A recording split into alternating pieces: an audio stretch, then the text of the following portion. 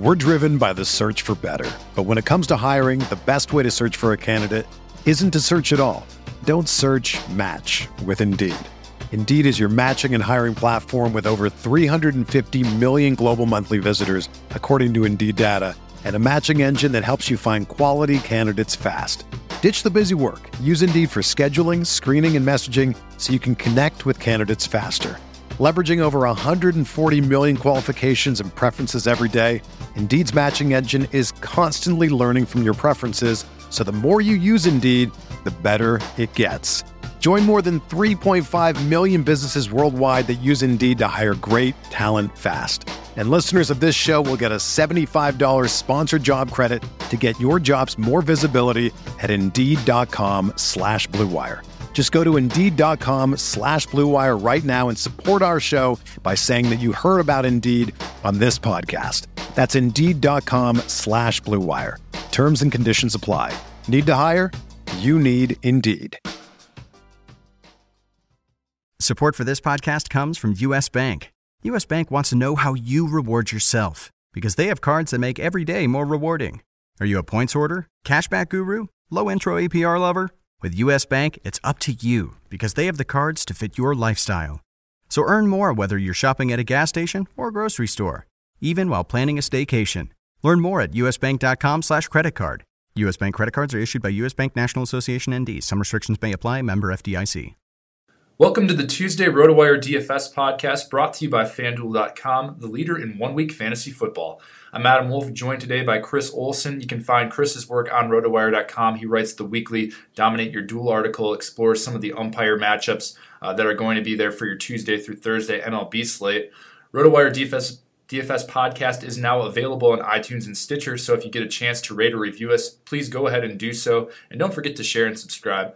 Chris, obviously with the NFL starting up big time, it's going on all around in DFS right now, but we will continue to focus on the baseball matchups for Tuesday like we do every time we get together here Monday afternoon, and really just kind of spotlighting some of the pitching matchup. It does seem like there are some good arms on the mound. You talk about Jake DeGrom getting a nice matchup there against who's he facing right there? It says the Marlins, I believe. The Marlins. He's facing the Marlins. Strasburg's got the Phillies. I think I can kind of confuse those two at first, but both key matchups for both of those guys. Felix Hernandez at Safeco against the Angels. So a lot of quality starting pitchers on the board right there. So can't really go fault anybody for going with one of those three aces in any of the matchups. But if you had to choose out of those three, who do you think that you'd be staking your claim to? I think I like DeGrom. I think that, obviously we know he's a great pitcher. All those guys are great pitchers. But DeGrom has even upped his K rate in the second half. It was impressive before. It's 10.4 per 9 over the second half, which is just really overwhelming.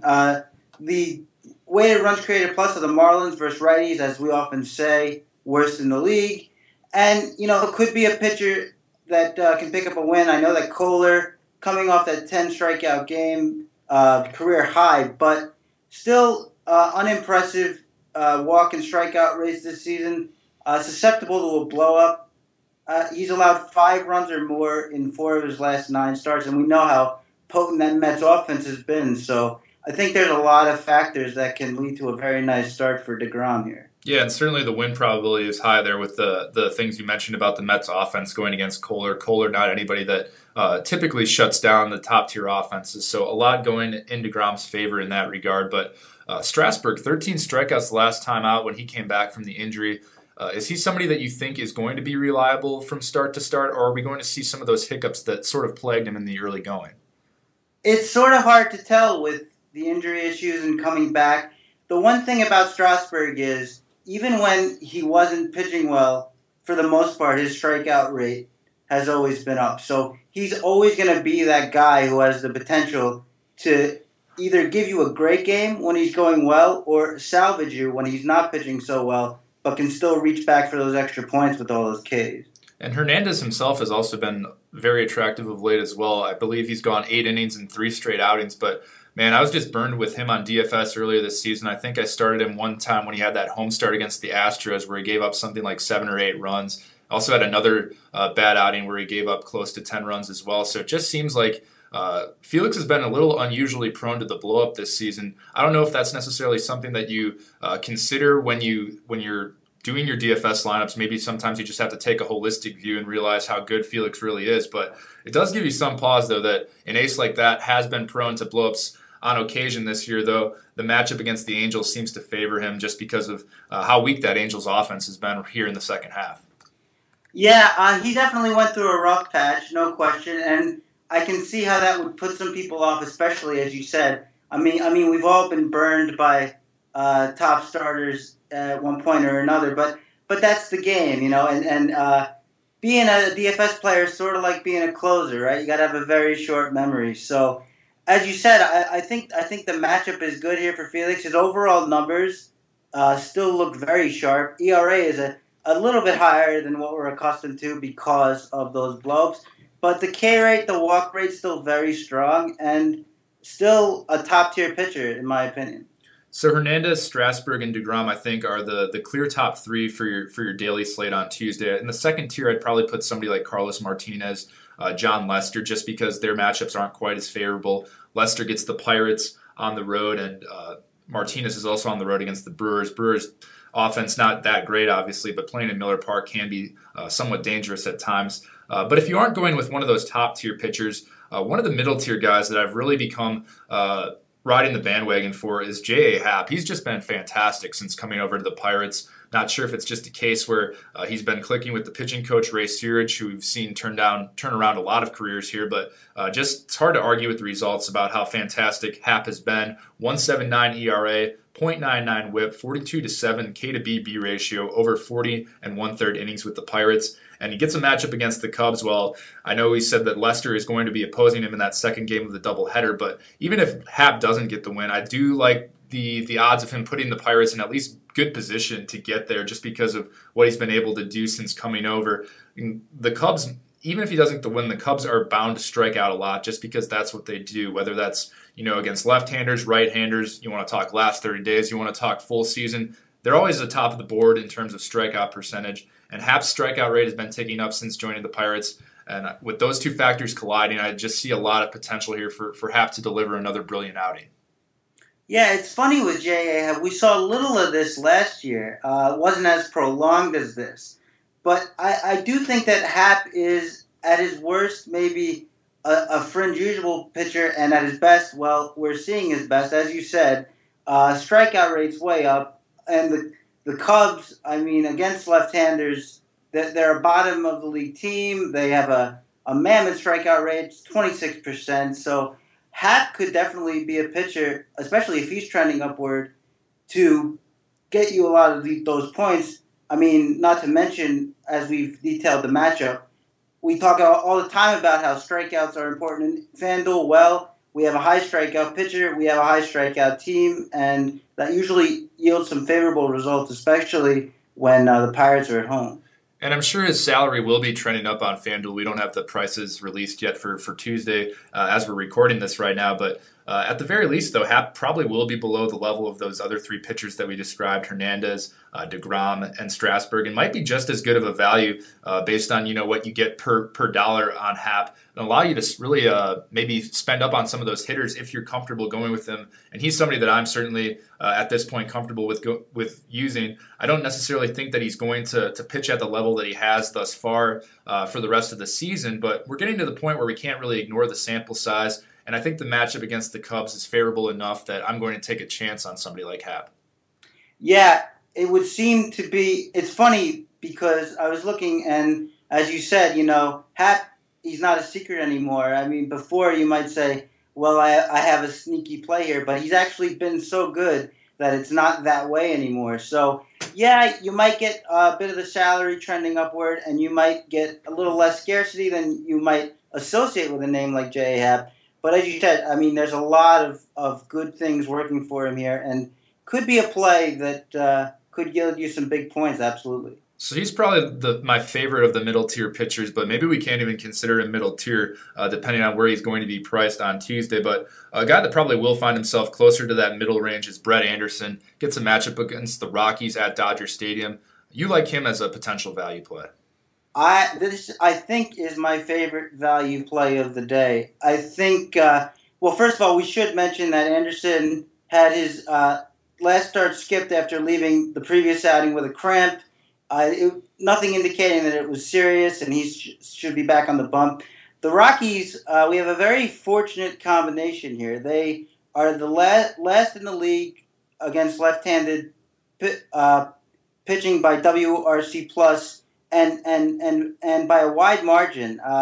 64. The next closest team is the White Sox at 77, and that would be good enough. But they're also last in the league on the road, and as we know, the Dodgers are in a very pitcher-friendly park. So with those two factors together, and also the fact that Anderson is a supreme ground ball pitcher, Rockies bottom half of the league in fly balls, not terrible, but bottom half. So all those things together, I think that Anderson could be lining up for a very sweetheart of a matchup here. And he's somebody that I think always has a pretty high floor anytime he goes out. He's not going to give you a lot of strikeouts because of that ground ball, that high ground ball rate that you cited, but he is generally good to give you 6 innings.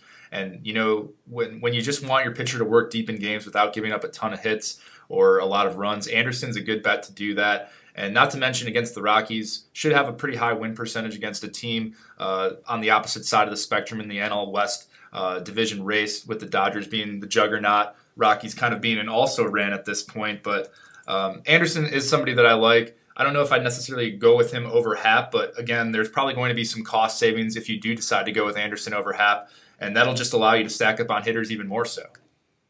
Absolutely, and that's what we're looking for.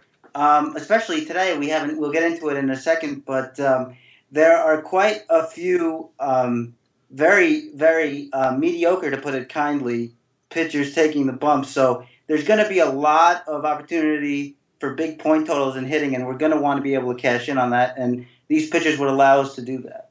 A couple more middle-level pitchers that I just wanted to spotlight quickly. Jake Odorizzi is somebody that I think also fits into the Anderson school of thought, where just gives you a high floor every time out. He's tossed between 6 and 7 innings in 8 of his last 9 starts. That's remarkable consistency. Hasn't had a quality start in all of those outings.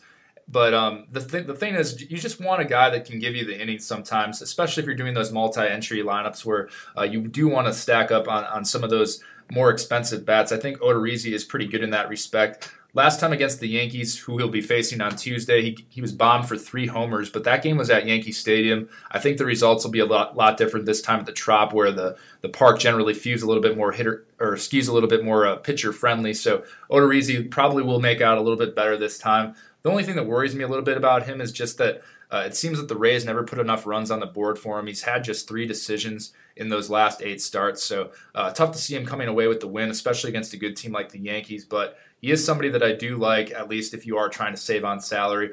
And then another more off-the-radar play that I think is a little bit intriguing is Jhoulys Chacin. When last we heard from him earlier this season, he was dumped from the Rockies rotation after his velocity was way down in spring training, but has resurfaced with the Diamondbacks, had a good season in the PCL with AAA Reno, and through his first 2 starts with the Diamondbacks, he was generally pretty impressive, didn't walk a lot of batters, was getting some strikeouts, and it's really hard to make much about 2 starts, but against a team like the Padres, who are really playing out the strain on a losing season, I think that Chacin can return some value for you. Obviously not somebody for the risk-averse to target, but if you're going maybe 5 or 6 multiple entries and you just want to diversify your pitching, I think that he's somebody that you can look at as a wild card play. Yeah, definitely not the worst play. Like you said, really had strong showings in the minor leagues, ERAs in the low to mid 3s this year, and as you said, those 2 starts have been very impressive.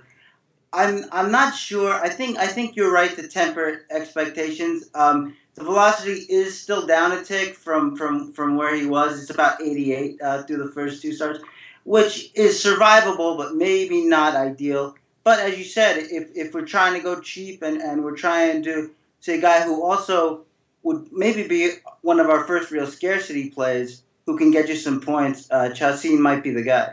And a guy that I think has also generated a lot of buzz that will be on the mound on Tuesday is Joe Kelly of the Red Sox. He had been kind of exiled from that rotation earlier in the summer, but has since come back in a big way, winning 8 straight decisions. And we talk about wins not really being indicative about how good a pitcher really is. Although Kelly's ERA is trending in the right direction, I don't necessarily think that he's somebody that you are going to want to go with in daily, just because the upside isn't extremely high as some of the other options out there. He typically hasn't worked very deep into the games that he's been pitching of late, has mainly benefited from the Red Sox offense kind of taking off here. And he's also not striking out as many batters as he was earlier in the season. Even when he was getting hit harder, he was still at least getting a lot of strikeouts, but he seems to have traded off some of that strikeout stuff for weaker contact right now, and that just doesn't make him as much of a sexy name in fantasy. So he's somebody that I'm going to stay away from at Camden Yards. He'll be facing the Orioles.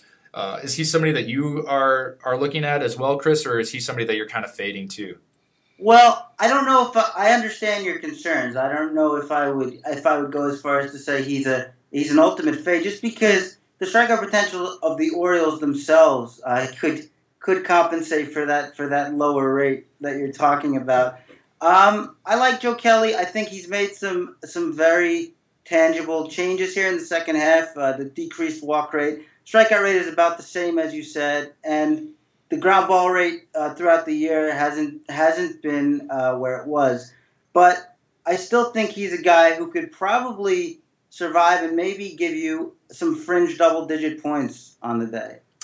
Chris, the first week of football season's in the books, and let me tell you, it was quite a doozy on FanDuel this weekend. I entered an expert tournament and was sitting in second place heading into the Sunday night games, and had Eli Manning and Odell Beckham kind of as cornerstones of my roster, the guys that I really paid up for and structured my lineup around, but barely did anything in that game. I think Manning threw for less than 200 yards and no touchdowns. Beckham had something like 4 for 30, so probably took myself out of the running for the money spot in that expert tournament on FanDuel. But even if you didn't win in week 1, you can still get back on FanDuel this weekend.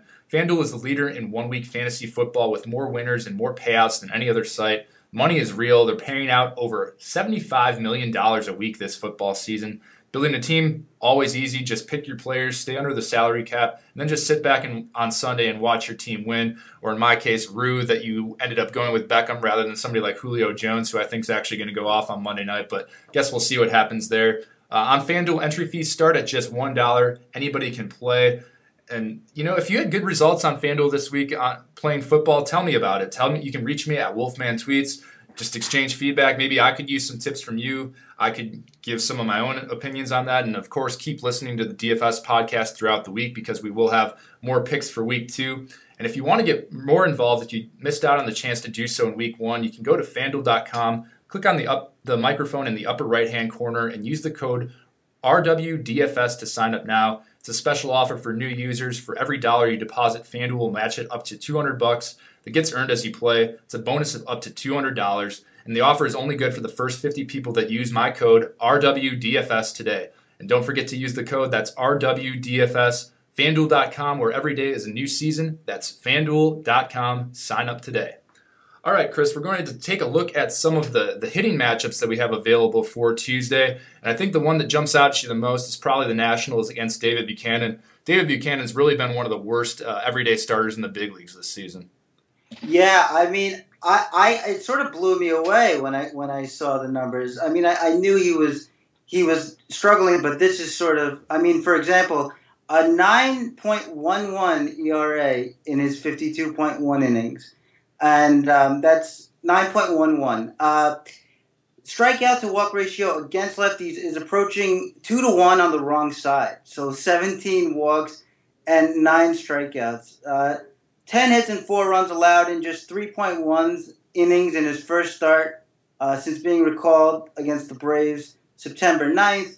Unfortunately, the Nats don't have that many lefties. They have Harper, of course, but they have mostly right-hand hitters, but we don't have to worry about that either, because righties are slugging .608 against our friend Buchanan. So this is a guy who is almost a no-brainer full stack, and maybe even can get some cheaper offensive plays from the Nats if you prefer that against him. And his lack of success against hitters from both sides of the plate, I think, is the key there, because when you do a stack, so often it's about, just a couple players in the lineup are good hitters against opposite-handed pitching. But against somebody like Buchanan, it's just been everybody that's been able to go nuts off of him. So even though it really only looks like right now that the Nationals have 2 left-handed options in Bryce Harper, who obviously you're comfortable starting even against good lefties. Clint Robinson actually also returned from the paternity list, so he could potentially see some action at first base. Is batting in the fifth spot in Monday's lineup against righty Aaron Nola, so potentially like him as somebody that could go off against Buchanan. But as you said, there's a lot of good options to choose from, and with a team like the Nationals, you just have to look at the talent in place. Obviously, they've underachieved this season, but still a lot of good bats at your disposal with this lineup, and definitely a potential for some high run totals. Absolutely, and this is what we look for. We talked earlier about, we're still here even though it's football season, and the reason we're still here is for opportunities like this because there's going to be a lot of placeholders, even more than usual, even more than, say, earlier this month or last month. There's going to be a lot of opportunity just to stack up the hitters and see the point totals potentially fly. And David Buchanan, the ultimate placeholder, is just somebody that has probably no future in that Phillies rotation, but really just playing out the string and looking for guys to eat innings while not compromising some of their young arms right now. But I would say that my favorite stack option is probably the Cardinals against the Brewers. Brewers are going to use another placeholder of sorts in Ariel Pena, right-hander, making his second start with the Brewers. He's a non-prospect, but he's really just kind of eating innings at this point with Matt Garza being sent to the bullpen. He showed spotty control at AAA this year and in his last start with the Marlins. Pena had 4 walks in that outing, but against a team like the Cardinals, I don't think he's going to be able to get away with that. He held the Marlins to only 2 runs, but I think a team like the Cardinals that sports a top 10 walk rate in all of baseball and has a lot of guys that can get on base and make good contact, I think that's going to spell trouble for Pena, especially at a hitter-friendly place like Miller Park. In particular, I think one of the better values right now in the Cardinals lineup might be Greg Garcia. He's been seeing some time at shortstop of late ahead of Johnny Peralta, who's really struggled here in the second half. Garcia is, a left-handed bat that could cause some trouble for Pena. Batted in the 5th spot on Sunday, so if he sticks somewhere in that middle of the Cardinals lineup, I like him as a potential cost-effective value at shortstop. Other bats that I'm targeting are Stephen Piscotty, Matt Carpenter, Jason Hayward, Colton Wong, 4 of the Cardinals' best hitters against right-handers this season. So I think that there's a lot to like about the Cardinals lineup against the Brewers, even though the Cardinals are missing obviously some key pieces right now with Holiday on the DL and Randall Grichuk kind of limited right now. Absolutely, and you say that he struggled. He struggled actually the past 2 years in AAA. He had ERAs over 4 in both of those years. He had walk rates. 2014 it was over 5. This year was a bit more manageable at 3.4, but he was striking out some batters in the minor leagues. He hasn't done that yet here, obviously, small sample, but the walk rate has kept up. And, of course, you mentioned Miller Park, so this could be another place where the lefties are great, but it almost wouldn't really matter. I would think that no matter where you go in your stack, you're going to see some decent return here. Pretty much any time the Astros and the Rangers get together, whether it's at Minute Maid Park or in Arlington, can always predict a lot of offense to break out just because of the park factors, the 2 lineups that are in place there. Is there one lineup among those 2 teams that you like stronger or that you like more so than the other? Yeah, I'm gonna go with the Astros here. It always seems like we say the same thing about the Astros, power and strikeout prone, but we don't really have to worry about that against the lefty Perez, who struck out just 3.7 righties per 9 innings this season. That could be a real problem because the Astros, as I mentioned, have a lot of power. We have George Springer with a 245 ISO against lefties. We have Carlos Correa with a 298 ISO. And we could even plug in some cheaper options there, like an Evan Gattis or a Carlos Gomez.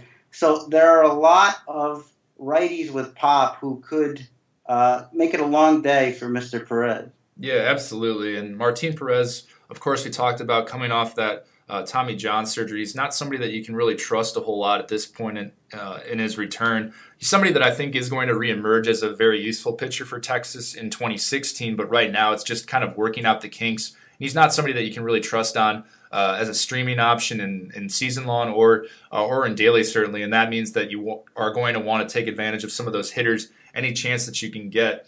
I think another matchup that really intrigues me as far as stack potential goes, I know you just kind of like the right-handed power bats there for the Astros, but I think you could build a legitimate stack with Dodgers against Chris Russin, left-hander for the Rockies. This game's going to be at Dodger Stadium.